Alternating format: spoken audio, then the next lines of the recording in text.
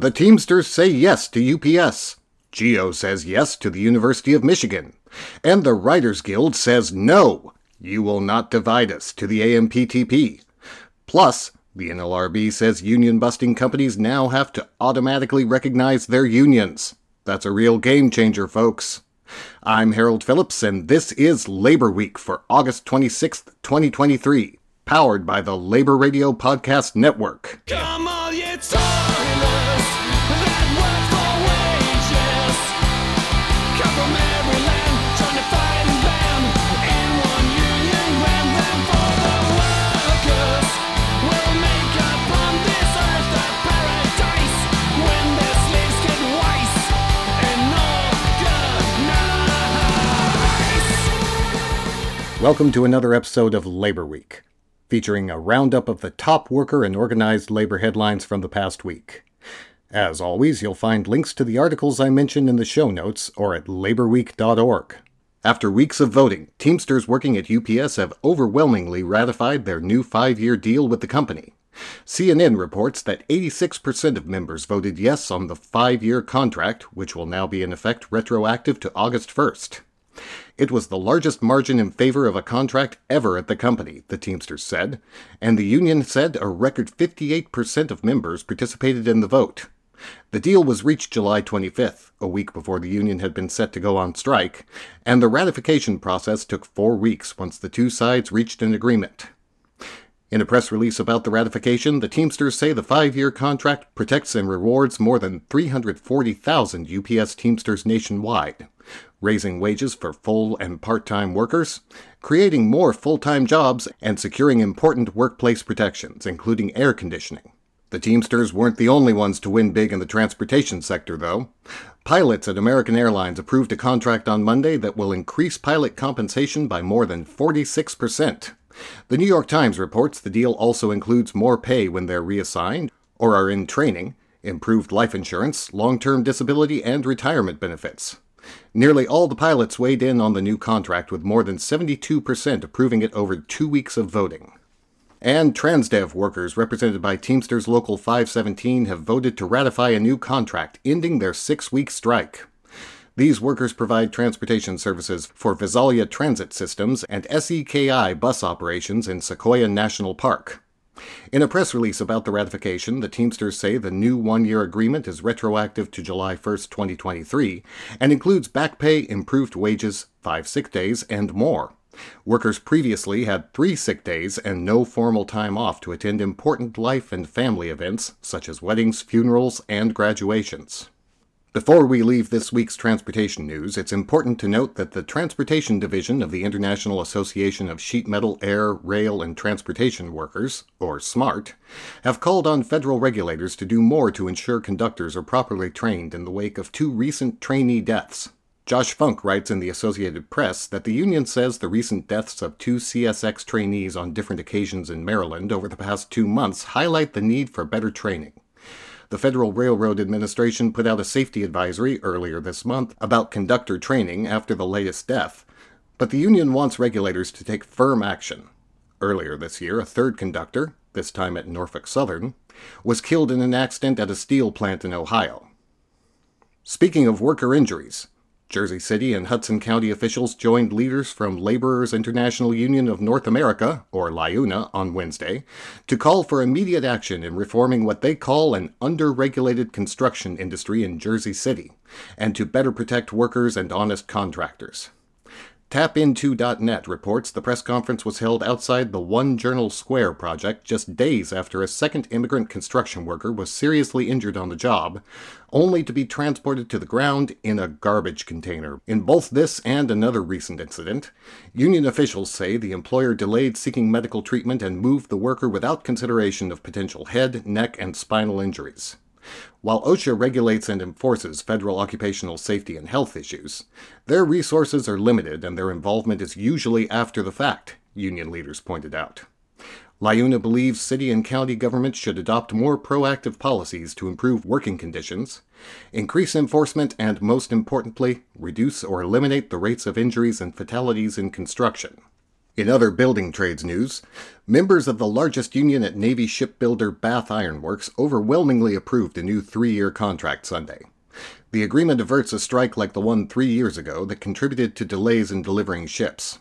The Associated Press reports the contract, which took effect Monday, raises pay in a range of 2.6% to 9.6% in the first year, a 5% increase in the second year, and 4% in the third. Workers are also receiving an increase in contributions to their national pension plan. Machinist Union Local S6, which represents about 4,200 production workers, touted the agreement as the biggest pay raises by percentage since the union's founding in the 1950s. Staying in the shipyards, newly unionized painters at Specialty Finishes in Portland, Oregon and Seattle, Washington, ratified a first contract that improves their health insurance and raises wages by over $4 an hour for the next 3 years. The Northwest Labor Press reports that the workers paint ship parts and put down marine floor coatings, and they've been making $6 to $9 an hour less than other union painters working at their respective shipyards. Hoping to make what the other union painters make, the Portland unit voted to join Painters Local 10 in August 2022, and the Seattle unit joined Painters Local 300 that September. The two units bargained together, and under their new agreement, the workers will receive pay increases, an automatic 4% contribution towards a 401k, and contributions towards health insurance. Turning to education news, after a months-long fight, the University of Michigan and the Graduate Employees Organization, or GEO, have signed a tentative agreement that prevents a strike from restarting when fall classes begin on Monday. Inside Higher Ed reports the deal includes minimum pay increases for workers on the Ann Arbor, Dearborn, and Flint campuses, maternity leave equivalent to what tenure and tenured track faculty receive, improved health care coverage, and a $1,000 one-time bonus. The Michigan Advance reports that GEO members gathered Friday on the steps of the Rackham Graduate School at the University of Michigan to celebrate the ratification of the new contract following their 5-month-long strike. However, GEO members noted their work is not over, saying they would continue their fight for equal pay for graduate employees at the U of M Flint and Dearborn campuses, as well as a living wage for master's students and protections for GEO members' right to strike. Meanwhile, in Southwest Washington State, parents are wondering if their area's school year will start on time, as multiple educators' unions are calling for a strike if a fair deal isn't reached with their respective school districts. KATU reports hundreds of Camas Education Association and Evergreen Education Association members are planning to strike on the first day of school in their districts, and the Battleground Education Association held a membership meeting on Friday to determine its next steps. The educators are asking for more special education support, smaller class sizes, and equitable distribution of PE, library, and music resources. Educators went on strike in Youngstown, Ohio Wednesday, the first day of classes in that district. IdeaStream Public Media reports the Youngstown Education Association has said it's striking after months of not seeing eye to eye with the district on specific contract language, but has declined to delve deeply into the issues at play, beyond noting the main sticking point is not about pay. Superintendent Jeremy Batchelor, meanwhile, contended a strike would be illegal because the teachers' union rejected the use of a third-party fact-finder to help arbitrate the two sides' differences. That contention was shut down Friday, however. WKBN reports that the Ohio State Employment Relations Board voted unanimously Friday that the educators' strike is legal. Members of United University Professions voted to ratify a new contract with the state of New York in one of the largest vote totals ever recorded in UUP's 50-year history. Quote, "This contract contains historic gains for our members and builds on advances made on our last contract," UUP President Fred Kowal said in a press release on the ratification vote. He continues, "It rewards our members at SUNY's public teaching hospitals, who were on the front lines of the pandemic, raises minimum salaries for our lowest paid members, and provides 12 weeks of parental leave with pay," unquote. The 4-year agreement was ratified by 96.4% of members who cast ballots. The National Labor Relations Board ruled this week that University of Pennsylvania students who work as residence hall advisors can hold a unionization vote this fall, despite the university's claim that students aren't employees or don't have the right to form a union. The Philadelphia Inquirer reports that 220 student workers filed paperwork with the NLRB in March to join the Office and Professional Employees International Union, or OPIU, Local 153, which represents students in universities around the region. The resident advisors and graduate resident advisors, or RAs and GRAs, are looking for monetary compensation for their work. Currently, the student workers get housing for the year and a meal plan without a stipend or salary. And full-time faculty members at the College of DuPage in Glen Ellen, Illinois have voted to authorize a strike, the College of DuPage Faculty Association announced Thursday.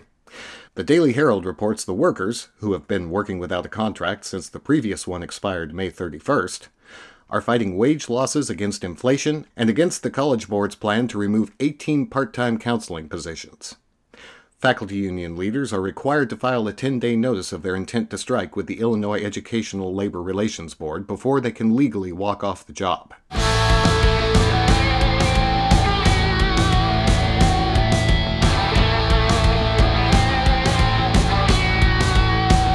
There's a lot more labor news to share in this episode of Labor Week.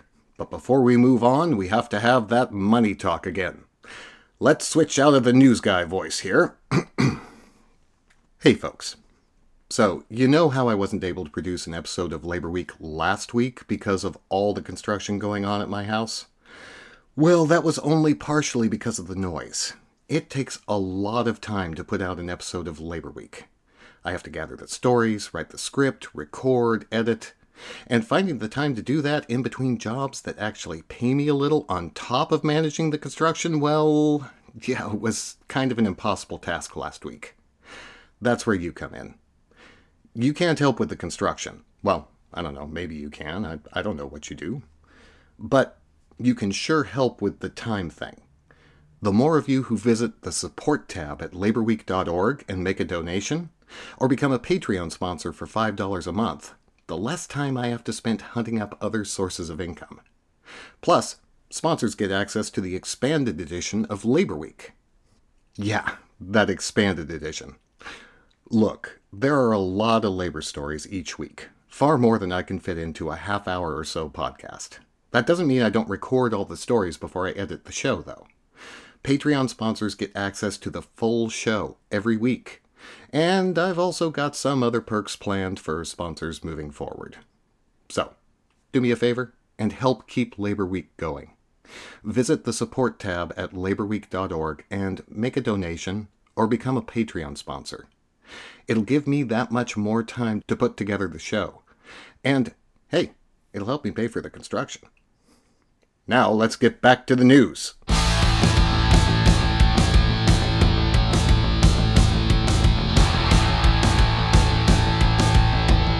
In a game-changing ruling Friday, or, if you prefer, a ruling that changes the rules of the game back, the National Labor Relations Board made a change to the framework for unionization in the United States, making it easier for workers to organize and harder for companies to fight back against them.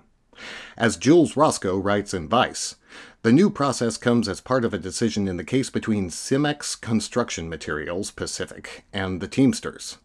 The decision requires that if a majority of workers ask a company for voluntary recognition of their union, the company must either immediately recognize them or promptly file a petition asking the board to hold a union election.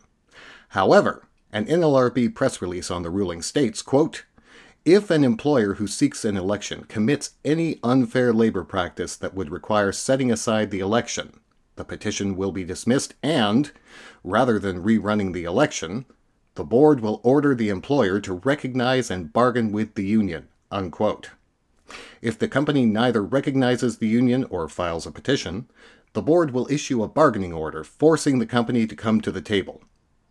This ruling comes on the heels of the NLRB finalizing procedural changes that will speed up the union election process. Reuters reports that the new rule, which restores changes to the election processes adopted during the Obama administration, and were largely eliminated under the Trump administration, includes a requirement that elections be held before related litigation is resolved. Now, I'm not going to suggest specific companies these new NLRB rules might apply to, but how about we talk about Amazon for a minute, just coincidentally. This week, a new complaint filed by a regional director at the NLRB accuses Amazon of violating federal law multiple times to obstruct unionization efforts at a warehouse near Albany, New York last year. Courts.com reports the complaint reportedly accuses the retail giant of illegally firing an organizer prior to the union ballot, calling the police on employees, barring discussions of unions at the workplace, and seeking to limit employee interaction at the warehouse before and after hours to thwart organizing. ALB1, the warehouse cited in the complaint, failed to form a union last October by a vote margin of nearly 2-1. It would have become the second ever Amazon fulfillment center to unionize following the historic formation of the Amazon Labor Union at Staten Island warehouse JFK 8 in April 2022. And then there's Starbucks. They just came to mind for some reason. There were several Starbucks Workers United actions across the country this week. Check the Patreon feed to get all the details. It'll only cost you $5 per month. Just about as much as one pumpkin spice latte. Let's turn to the entertainment industry. Across Hollywood, marketers are having to scrap media tours amid the dual Writers Guild of America and SAG-AFTRA strikes, with the guilds forbidding their members from promoting any movie from a struck company. Now the box office is feeling the impact as films are opening without the full participation of stars and writers. Several studio sources tell The Hollywood Reporter that a movie's earning at the box office could be hurt by as much as 15% because of the dramatic fall-off in talent-driven publicity. So, I guess the writers and actors working on these projects do have some value, huh? At least 15%? Meanwhile, it appears the negotiations between the WGA and the Alliance of Motion Picture and Television Producers have broken down again. Deadline.com reports that after meeting with the AMPTP's negotiators and several media company CEOs, the WGA's negotiating committee sent out a report to members saying that, quote, on the 113th day of the strike, and while SAG-AFTRA is walking the picket lines by our side, we were met with a lecture about how good their single and only counteroffer was, unquote. The message to members also said, quote, this was a meeting to get us to cave, which is why, not 20 minutes after we left the meeting, the AMPTP released its summary of their proposals. This was the company's plan from the beginning, not to bargain, but to jam us. It is their only strategy, to bet that we will turn on each other, unquote. Nevertheless, the morale on the strike line remains strong.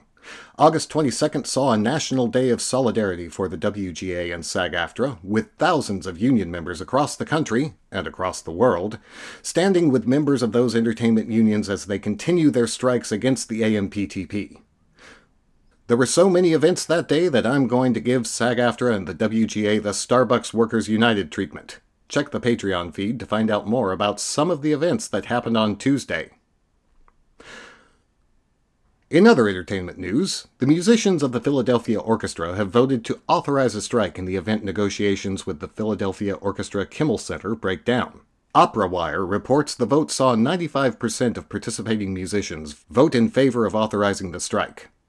The Philadelphia Musicians Union Local 77 called the vote, saying the Philadelphia Orchestra Kimmel Center had failed to address proposals to secure comparable compensation with their peer musicians in other American orchestras, improvements in retirement benefits, fair pay for freelance musicians who play in the orchestra, and the filling of 15 vacant positions in the orchestra, among other items. The POKC's collective bargaining agreement with Local 77 expires September 10th. Let's turn to news and broadcast media. News. The Writers Guild of America East and the News Guild CWA are calling the recent police raid on a tiny newspaper in Kansas, quote, an affront to the constitutionally protected rights of journalists and news media workers, unquote. Deadline.com reports the unions demanded Tuesday that the Marion County Police Department, quote, be held accountable for its raid of the Marion County Record newspaper, unquote. Armed with a search warrant, the police seized documents, computers, and cell phones at the newspaper's offices and at the home of its publisher on August 11th, on the suspicion that one of its reporters had faked the identity of a local restaurant owner in order to conduct a public records search. A local prosecutor later withdrew the search warrant, and the Kansas Bureau of Investigation is probing the matter. And dozens of workers at Ontario's public broadcaster TVO walked off the job Monday morning after months of bargaining. The CBC reports that earlier this month, almost 96% of the Canadian Media Guild members at TVO rejected an offer from the broadcaster. Sticking points in negotiations have been the use of contracts to fill permanent positions and wages which the union says are well below what's needed for workers to catch up to the surging cost of living. The workers' wages have been limited by a 1% limit imposed by an Ontario law capping salary increases for public sector workers at 1% per year. The law was declared unconstitutional last year, though the province has appealed. Members have received below-inflation wage increases for the past 10 years, the CMG says, including 3 years of wage freezes. Speaking of public workers, the Sacramento Bee reports that after 4 months of bargaining, dozens of labor actions, and 8 arrests, California's largest state employee union has reached a tentative contract agreement with the state. The highlight of the deal is a 10% pay raise over the life of the 3-year contract, a far cry from the union's initial proposal of a 30% increase over 3 years, but still a few points higher than the state's first offer of 6%. In addition to the raises, the union also negotiated for various health care benefits. Before members can vote to ratify the deal, the agreement must be approved by the statewide bargaining advisory committee. The legislature must also vote to ratify the agreement before sending the bill to Governor Newsom's desk for approval. A small island county in Washington state is moving most of its employees to a 32-hour workweek, without lowering their pay. The Seattle Times reports the San Juan County Council voted unanimously Tuesday to approve the change, which officials negotiated with AFSCME Local 1849. The union represents 142 nurses, environmental stewards, road crew workers, park workers, clerks, and other county employees. San Juan County is one of the first local governments in the U.S. to ditch a 40-hour workweek, joining a growing trend among some private employers. The county's leaders say they're making the change to keep the budget under control, address staffing issues, and give employees more personal time. Teamsters Local 350, which represents all sanitation workers in San Francisco, is calling on the autonomous vehicle company Cruise to take measures to prevent incidents with its vehicles from occurring in the city. In a press release, the Teamsters say the union is making the demand following numerous instances of Cruise AVs blocking waste and recycling trucks. John Bouchard, Secretary-Treasurer for Local 350, said, quote, "In addition to creating problems for our members, Cruise vehicles have gotten stuck in wet cement, caused a massive traffic jam outside of a music festival, and collided with a fire truck. All since the California Public Utilities Commission granted unlimited expansion for these vehicles less than 2 weeks ago." Unquote. In healthcare news, Teamsters Local 283 has filed 3 unfair labor practice charges against Detroit Medical Center on behalf of lab assistants and customer service representatives at the hospital. In a press release, the Teamsters say the charges filed against DMC with the National Labor Relations Board are for failing to provide requested information, denying Local 283 representatives access to the core lab and other labs to meet with members, and bad faith bargaining or surface bargaining. And the Coalition of Kaiser Permanente Unions, which includes a dozen local unions with members in 7 states and the District of Columbia, announced on Thursday that tens of thousands of workers at Kaiser hospitals and clinics across the country will vote on whether to authorize a strike. The Los Angeles Times reports more than 80,000 employees are represented by the coalition, including nursing assistants, phlebotomists, pharmacy technicians, and housekeepers, roughly 40% of the overall Kaiser Permanente workforce. Union leaders have faulted Kaiser for inadequate and unsafe staffing, and say the company has failed to bargain with them in good faith by refusing to provide them with crucial information during negotiations, among other unfair labor practices. The coalition says voting begins Saturday and will extend into the middle of September. The UAW and Ultium Cells reached a tentative agreement at the company's battery cell plant in Northeast Ohio that would provide an immediate across-the-board wage increase. The Detroit Free Press reports that Ultium Cells is a joint venture owned by General Motors and battery maker LG Energy Solution, which makes battery cells for the EV batteries GM uses in its new electric vehicles. In December, the hourly workforce at Ultium Cells voted to unionize the plant near Lordstown, Ohio, after the union and the company spent months at odds over the organizing process. If ratified, all Ultium hourly employees' wages will be increased by an average of about 25%, and active current hourly employees will receive back pay for every hour worked since December 23, 2023. Staying in the manufacturing sector, United Steelworkers President Tom Conway said in a letter to members working at U.S. Steel that workers cannot rely on management to put their interests first. Bloomberg reports the Steelworkers Union plays a pivotal part in any transaction involving the sale of U.S. steel mills or assets, where the steelworkers are employed, and the USW has been vocal about its exclusive support of Cleveland-Cliffs' $7.3 billion bid to buy the Pittsburgh-based producer. PRI's Marketplace explains that it's pretty unusual for a labor union to have any real power over the outcome of a company's sale, but the steelworkers, which represents most of the employees at U.S. Steel, planned for this sort of buyout scenario by bargaining a successorship clause into their basic labor agreement. And workers at Seattle's Elysian Brewing Company have voted overwhelmingly to join Teamsters Local 117. In a press release about the vote, the Teamsters say the group of 33 brewery, packaging, quality assurance, and warehouse workers came together 3 months ago to discuss how to win a voice over issues like equitable wages, job security, and favorable working conditions. Time to update your list of union-made beers to enjoy on Labor Day, or any day. One place not to enjoy a beer, union-made or otherwise, is a hotel in the city of Los Angeles.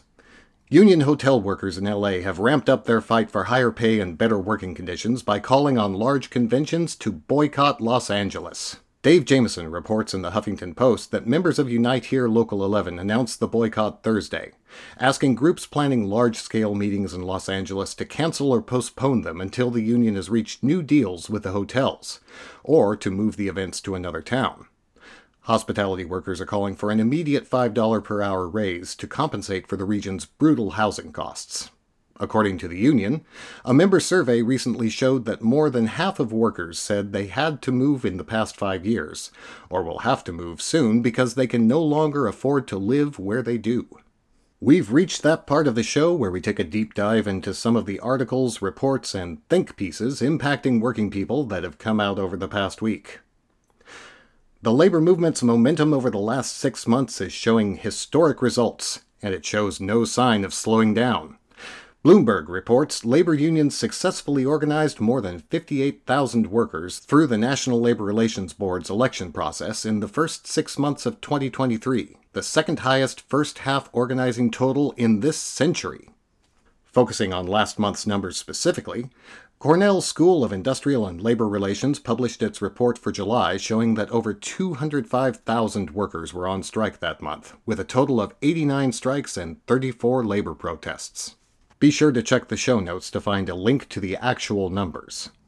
The CEO of Beneficial State Bank, the first U.S. bank to unionize in 40 years, writes in Fortune that, quote, "We are living proof that the employee versus management dynamic doesn't need to exist." Unquote.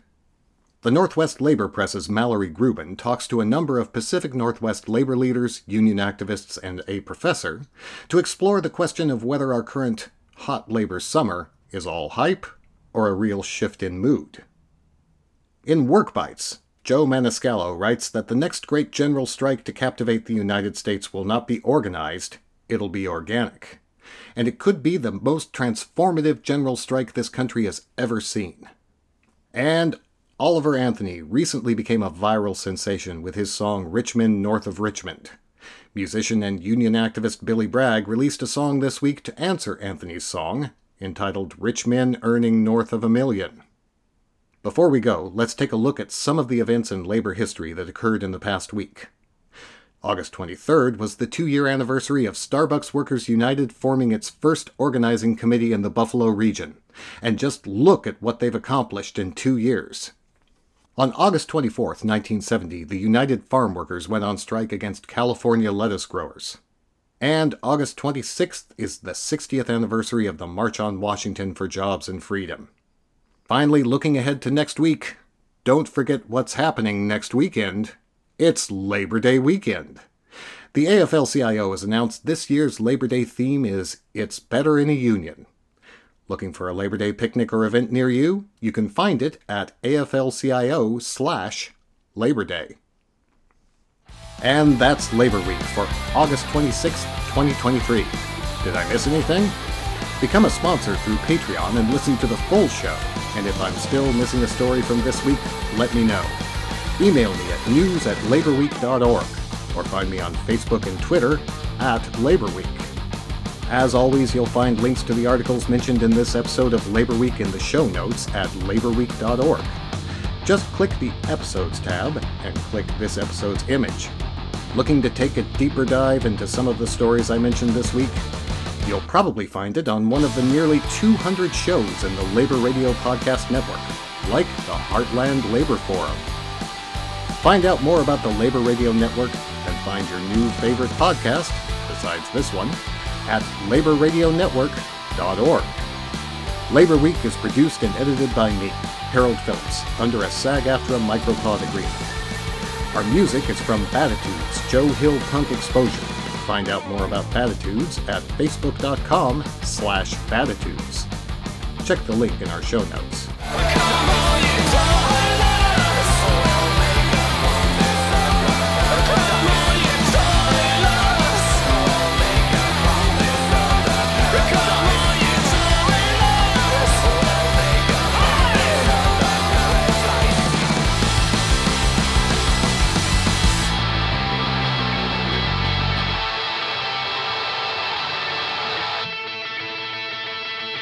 I'll see you next week.